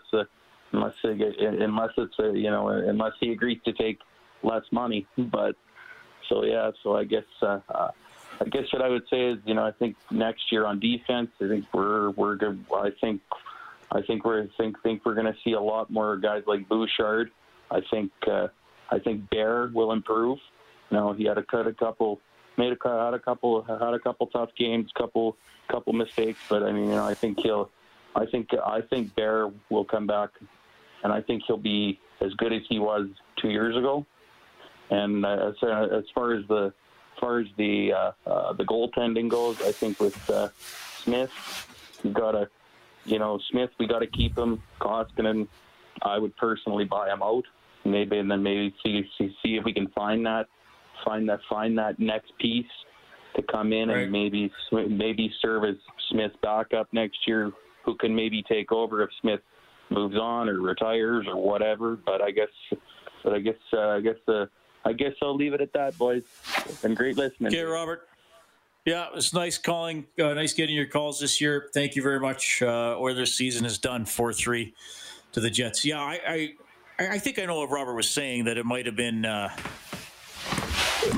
little nerve-wracking for the Oilers to play one of the powerhouse teams, but I understand what you're saying, Rob. I'd sooner get to that point, and if you get whipped, well, then you learn from the failure, right? I mean, I'd sooner, and every round you win, then you never know. Maybe you're healthier than the other team. Maybe you get a bounce. Maybe your goaltender stands on his. I mean, I agree. It's. You want to go as far as you can every single time, and you learn each time. Every loss you have, you learn. Every time you win, you learn. And I think the further the Oilers go, the better their learning experience. So it'll be interesting to see who comes out of the North, how they do match up against the other divisions. It would not shock me. I honestly, I don't know. This was a hard year to really get. Gauge what the rest of the divisions had, because you don't get to see them. I do believe there's some elite teams out there, but I do believe Toronto and Edmonton and Winnipeg, Montreal, they can compete. Okay, 780-496-0063. Scott has called in this evening. Hey, Scott, go ahead. How you doing, Reed? Great I'm work. doing well, thank you. Good work this year, guys. Thank you. Decided to call in for the first time, so just a quick question. Did you guys know what happened with the ice time of Cuckoo? We're not sure. Well, they decided not to put him out. Yeah. Okay. Because I don't think he made any glaring mistakes or anything, but it's just kind of odd that he wasn't playing. What's the one play you referred to, Rob? It was on the one that Ethan Bear threw the puck up the middle. I think that might have been the last shift for both of them. And then Cuckoo came to block the shot that Wheeler faked, and he went flying past him. But, I mean, that's not on Cuckoo. That was on Bear, the mistake that he made. And that's the last time that I think we saw him. I don't think he played after that. Yeah, it was kind of odd. And then the other point, Dad, was just I kind of liked what that guy was saying from Vancouver there about just our best players being our best players in the first two games. Like Bob and Jack were saying in the first game, the Oilers didn't even have a shot on goal till like 8:30 of the first period. And McDavid never shot a goal on net till the third period. So, I don't know. I think we missed an opportunity, like Reed was mentioning earlier, just to take the series to Winnipeg in the first couple games. So, but anyways, it seems like it's kind of hard to process and value what happened this year and COVID and everything else, but no fans. It's appreciate it, Scott. Disappointing. Yeah, sorry, go ahead. Anyways, have a good night. Yeah, you too, Scott. Yeah, I mean, the COVID stuff, every team played under the same circumstances, so it was the same teams over and over again. And yeah, this series, you and I didn't like the opening 10 minutes in the first two games, though. I mean, game two, it's again, Hellebuyck and Smith kind of went head to head, and Stastny made a shot, and then like the Oilers blew it in game three. I mean, of course, give the Jets credit. You still got to score the goals, but the Oilers blew it. I mean, that was. I know this word is kind of a mean word in the world of sports. That's a choke in game three. They gave it away, and then tonight's game, again, a classic. They just the Oilers didn't give up. The Jets were trying to finish it off. So it was a close series, but good teams win close games, and the Oilers did it a lot in the regular season. So frustrating they weren't able to follow through and continue that here in the playoffs. No, I agree. It can't get much closer than it was. It was 4 one-goal games, 3 of them in overtime, 1 in triple overtime. But the Winnipeg Jets found a way to get one more big save, and they found a way to get one more big goal. And that's what good teams do. Well, and that's what makes the Jets interesting for me going forward is the big saves, is Hellebuyck. I said earlier, most of the teams that – we've talked about Ovechkin. There were some years where remember the year Montreal upset them? And I remember Max Lapierre scored the shot from the blue. I can't even remember who the goalie was, but I think Montreal was using Halak that year. And whoever was in goal for Washington just flaked out. So most teams that have an extended run of success, besides having all the other elements we're talking about, have a good goaltender. And that's what makes the Jets interesting. And if it is the Jets in Toronto, that to me, that's the one area I would give the Jets the plus. Well, if the Jets play Toronto and there's no Tavares, I give the Jets the plus in depth up front. I give them the plus in goal. I think on defense, I think the Toronto Maple Leafs would have the defensive plus. I think they have a better defense than the Jets do. But I don't know. If there's no Tavares in that series, I think I'm picking the Jets over the Maple Leafs if there's no Tavares.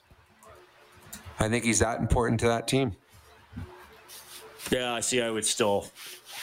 I mean, if you have Thornton, Spezza, and Simmons as your fourth line, and the Jets' fourth line hardly plays, to me, that's pretty significant. Yeah, but I like the Winnipeg's third line better, and I would like Winnipeg's second line better if there's no Tavares.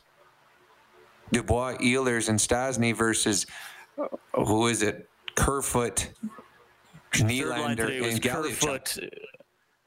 The second line today was Nash, Galchenyuk, and Nylander. The third line was Kerfoot, Mikheyev, and Engvall. Okay, so I would take both the Winnipeg second and third lines over top of them. And I don't even think it's close. I think the Winnipeg Jets second line is much better than Toronto Maple Leafs second line without Tavares. Well, I have a feeling we're going to find out, Rob. Perhaps we'll place a small wager on that along the way. Yeah, I think we will find out, and there'll be a huge. Well, I mean, I good on Campbell the way he's played, but I still think that the Winnipeg Jets would have a huge advantage in that. Okay, 780-496-0063. We have Mark on the line. Hey, Mark, go ahead. Yeah, hello from the other side. Hello. Call it Halifax, where it's the sun is up. Oh, my goodness. Well, thanks for calling us. Yeah. Fell asleep during the first overtime, but I've been with you ever since. Sorry your team is not going to advance. We were looking forward to seeing Connor McDavid here in the East, but it's not going to happen. And, I just want to thank you for the season. It's great listening. Who's your team? It's funny. I grew up in Montreal, but I'm a Leaf fan. So I guess it's going to be interesting to see Paul Maurice coaching against hopefully the Leafs. And so looking forward to that too, I guess, instead of Connor. Yeah. Okay, so Robin, so as a Leafs fan, Rob and I were just discussing this. What would you think would be the Leafs' biggest advantage and disadvantage if they play the Jets? Well, probably that first line is, pretty awesome. And I think the depth of the team in general, probably. I think it's just be a good matchup. I think it's going to go 7. All right. Well, thanks for checking in from Halifax. We appreciate it, Mark. That's awesome. The sun is up. The sun is up. Take care, guys. Yeah. There we go. Maybe he's going out golfing. So we had a caller from Vancouver. We had a caller from Halifax. I don't know if the Jets fan was in Winnipeg, but we did have a Jets fan, so he'll be an honorary Winnipegger. So we've had a few time zones. Okay, so here's the thing, Rob. We had a guy from Vancouver, Pacific time. We've had obviously callers from Alberta, Mountain time. We'll say the Winnipeg fan is Central time. We had a guy in the Atlantic time zone from Halifax, and Jay Onright from the Eastern time zone was on the Face-Off show. So we've covered off every time zone in Canada during our Oilers broadcast. We need someone. Are you awake, Rob? No, barely. Well, I figure if I do this one more hour, I'll just go right from here to Academy in the morning. So I'm. Oh, do you have to coach in the morning? Oh yeah, I'm on the ice. We're not on the ice. We're off ice tomorrow at 8 a.m. So yeah. I thought maybe you had the morning off. School's back in tomorrow. School is back in. That means I'm back working. One job ends, another one starts. All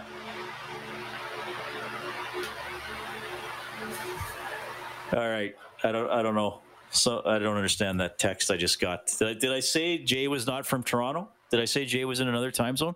Where did I say Jay was from? He's from Athabasca, but he's in Toronto. Sometimes I think he's in another world. He was good on the show today. He was very good. I listened to you guys. He was very good.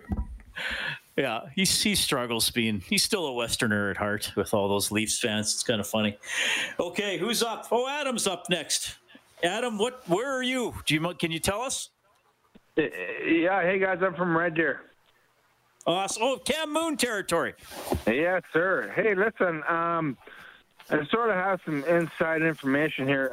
What if Duncan Keith wants to move back home, kind of like the guy from Calgary did, and wants to come to the Oilers? What kind of cap space do we have to do, and how beneficial would it be for the right-handed young D-man to play with a good left-handed D-man like Duncan Keith? Isn't he? I thought he was from Winnipeg. Well, who? Isn't Duncan Keith from Winnipeg? He is from Winnipeg, but he's born and raised. Yeah, he's from Penn. Yeah, but he lives in Penticton. Oh, so you're saying to play closer to Penticton? Okay. Yeah. Like Western Canada, obviously, right? Like, cause he's got a son, So. He's got a no man like him. Well, he's got a no move clause. So, and he's got 2 more years left. He's 37. I would still think he plays. I know I didn't see Chicago play a lot this year, Rob, but he's an outstanding athlete. He's had an outstanding career. I don't know if you're getting Duncan Keith to waive his no move clause. What if I say to you guys? What if I say to you guys? Because what if I say to you guys that he's maybe willing to move? How much money does he make a year? How much does he make? 5.5. 5.5 is his cap hit. Yeah, his cap hit is a little big, but if Chicago's willing to eat a little bit of that, what do we got to do?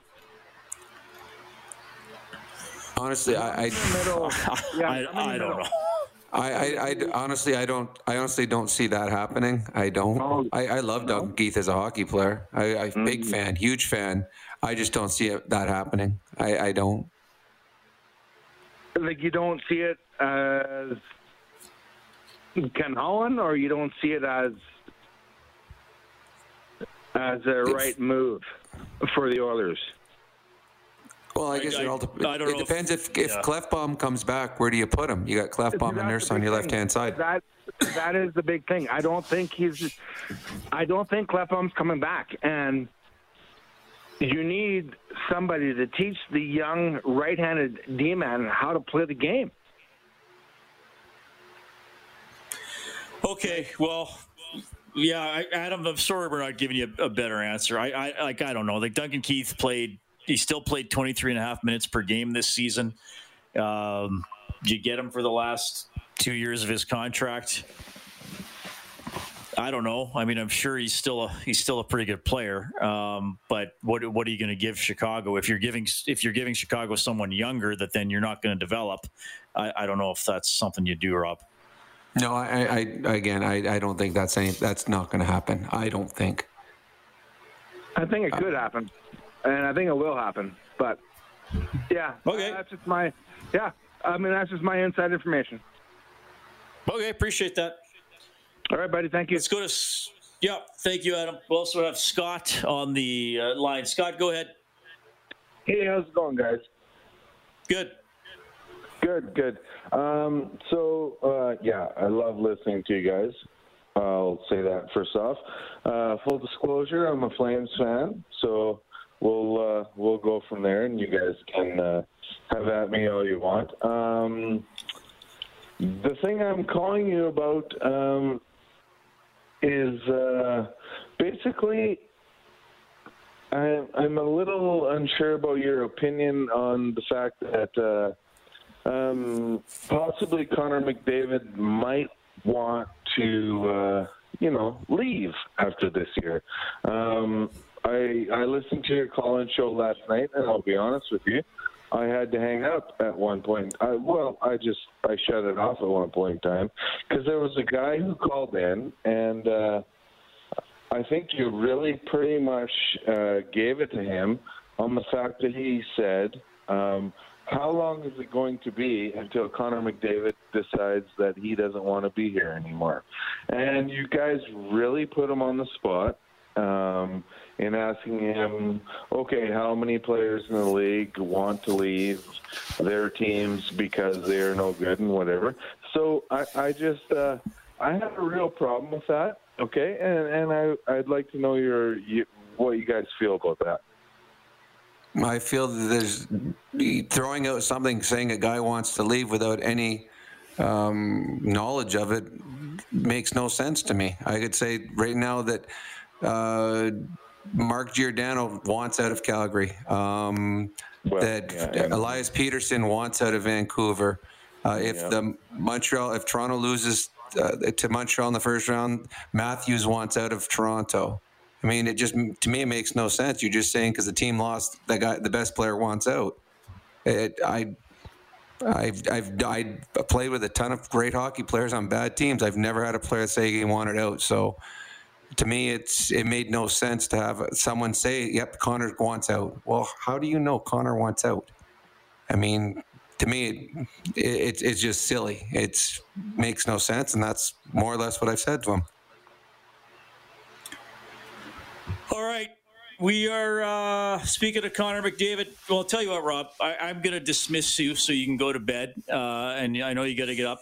Thanks for everything this year. It really is a pleasure to work with you. And we're going to stay in touch. So it's not as if we're not going to talk until the next season. But thanks for everything, man. I love working with you. I learn about hockey just from talking to you and asking you questions. It's a true privilege, man.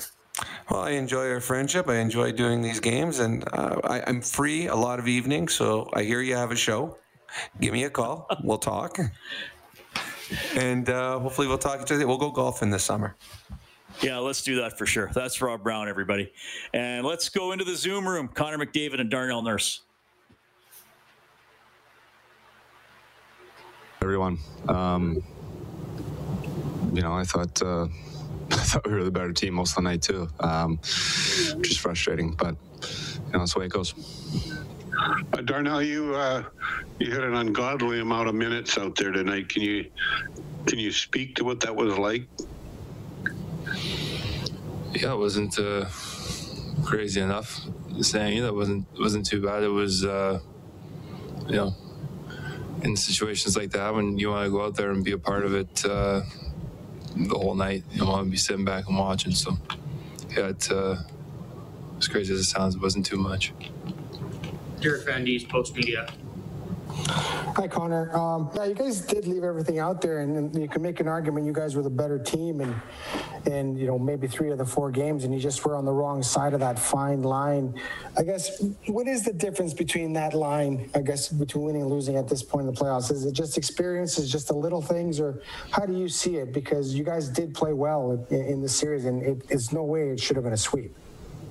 Yeah, I mean, I think it's the little mistakes, like it's just the little ones, you know. It's not like it's earth-shattering stuff here, you know. We're not, you know, we don't need to leave here and think we gotta to rewrite the ship here. Like it's little things. It's a fine line, and you know, we talked about you know, those lessons I guess we've learned throughout the years, and you know, it's obviously another lesson that we got to take with us moving forward. And Darnell, just a series like this and a game like this, how much does a player and a team grow from these experiences? Because you can't get playoff experiences until you actually in the playoffs and play games like this. Yeah, it just shows the I think you said the fine line there. Like you go over the 4 games and, you know, a couple bounces, and then in an 8-minute stretch, like for a lot of that series, we played good hockey, and the way that we drew it up, like it's not that. I think Connor said, it's not like we have to rewrite the whole ship. Like there's a lot of things that you go back and watch, and you know, you'd be happy for the group, like that. You know, we adapted and played hard, and it sucks sitting here right now. It sucks for all of us, but yeah, it's there's that fine line. Jason Gregor, TSN 1260.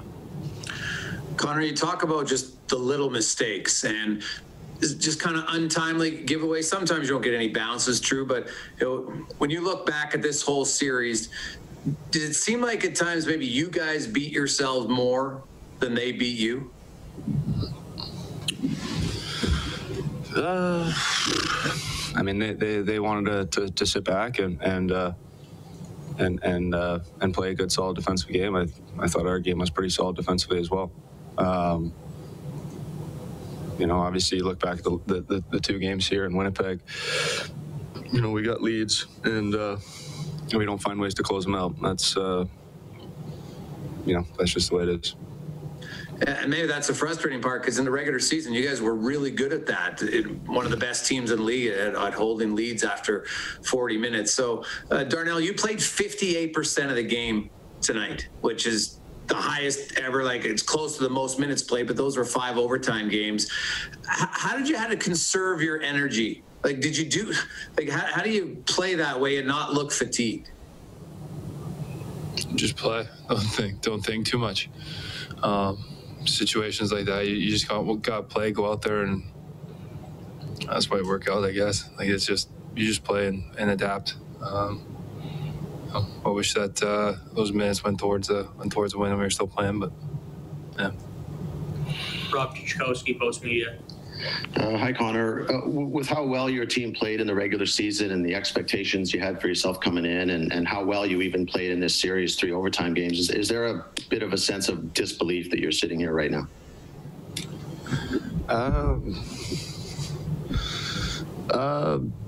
Maybe a little bit, I guess. You know, it's a weird series. It's a weird sweep for sure. You know, you don't usually see them like that, but yeah, I mean, it is what it is. For either of you, can you pinpoint that why the things that went so right for you during the course of the regular season, when you needed a goal, you got it, when you needed a shutdown, you got it, that just wasn't here in the playoffs? Who's that for, Rob? Either one. Specific player, please. Darnell, please. Thank you. Yeah, like, played hard. Like, we played hard, and that's sucks because we're sitting here after 4 games and it's a sweep. We took 3 to overtime, so there's things that we could have done better here in the end, but I don't know how to. I honestly don't know how to answer them. Sorry. Mark Spector, Sportsnet. Yeah, Connor, you didn't get breaks. They always say you got to make your own breaks. It seemed from where we're sitting that you played well enough. You deserve some breaks. You didn't get them. Is there some danger, though, in sitting back and saying, man, we just had bad luck here? Is there some need to dig in on why you didn't get those breaks? Sure, but that's not for tonight. that's a long time to think about it, long time to figure those things out. That's not a question I can answer for you tonight. That's fair. Do you then, Connor? I mean, I guess this must feel a lot different than it did the last time you were in the playoffs, losing to Chicago. That seemed like a much more sour taste. Is there different lessons this time than last time? Is it the same lesson again? When I guess I would ask when the lessons start to get old. Well, we're still sour. I think doesn't make it any better. I think we're a group that expects more from ourselves. We're a group that we want to push and continue to grow and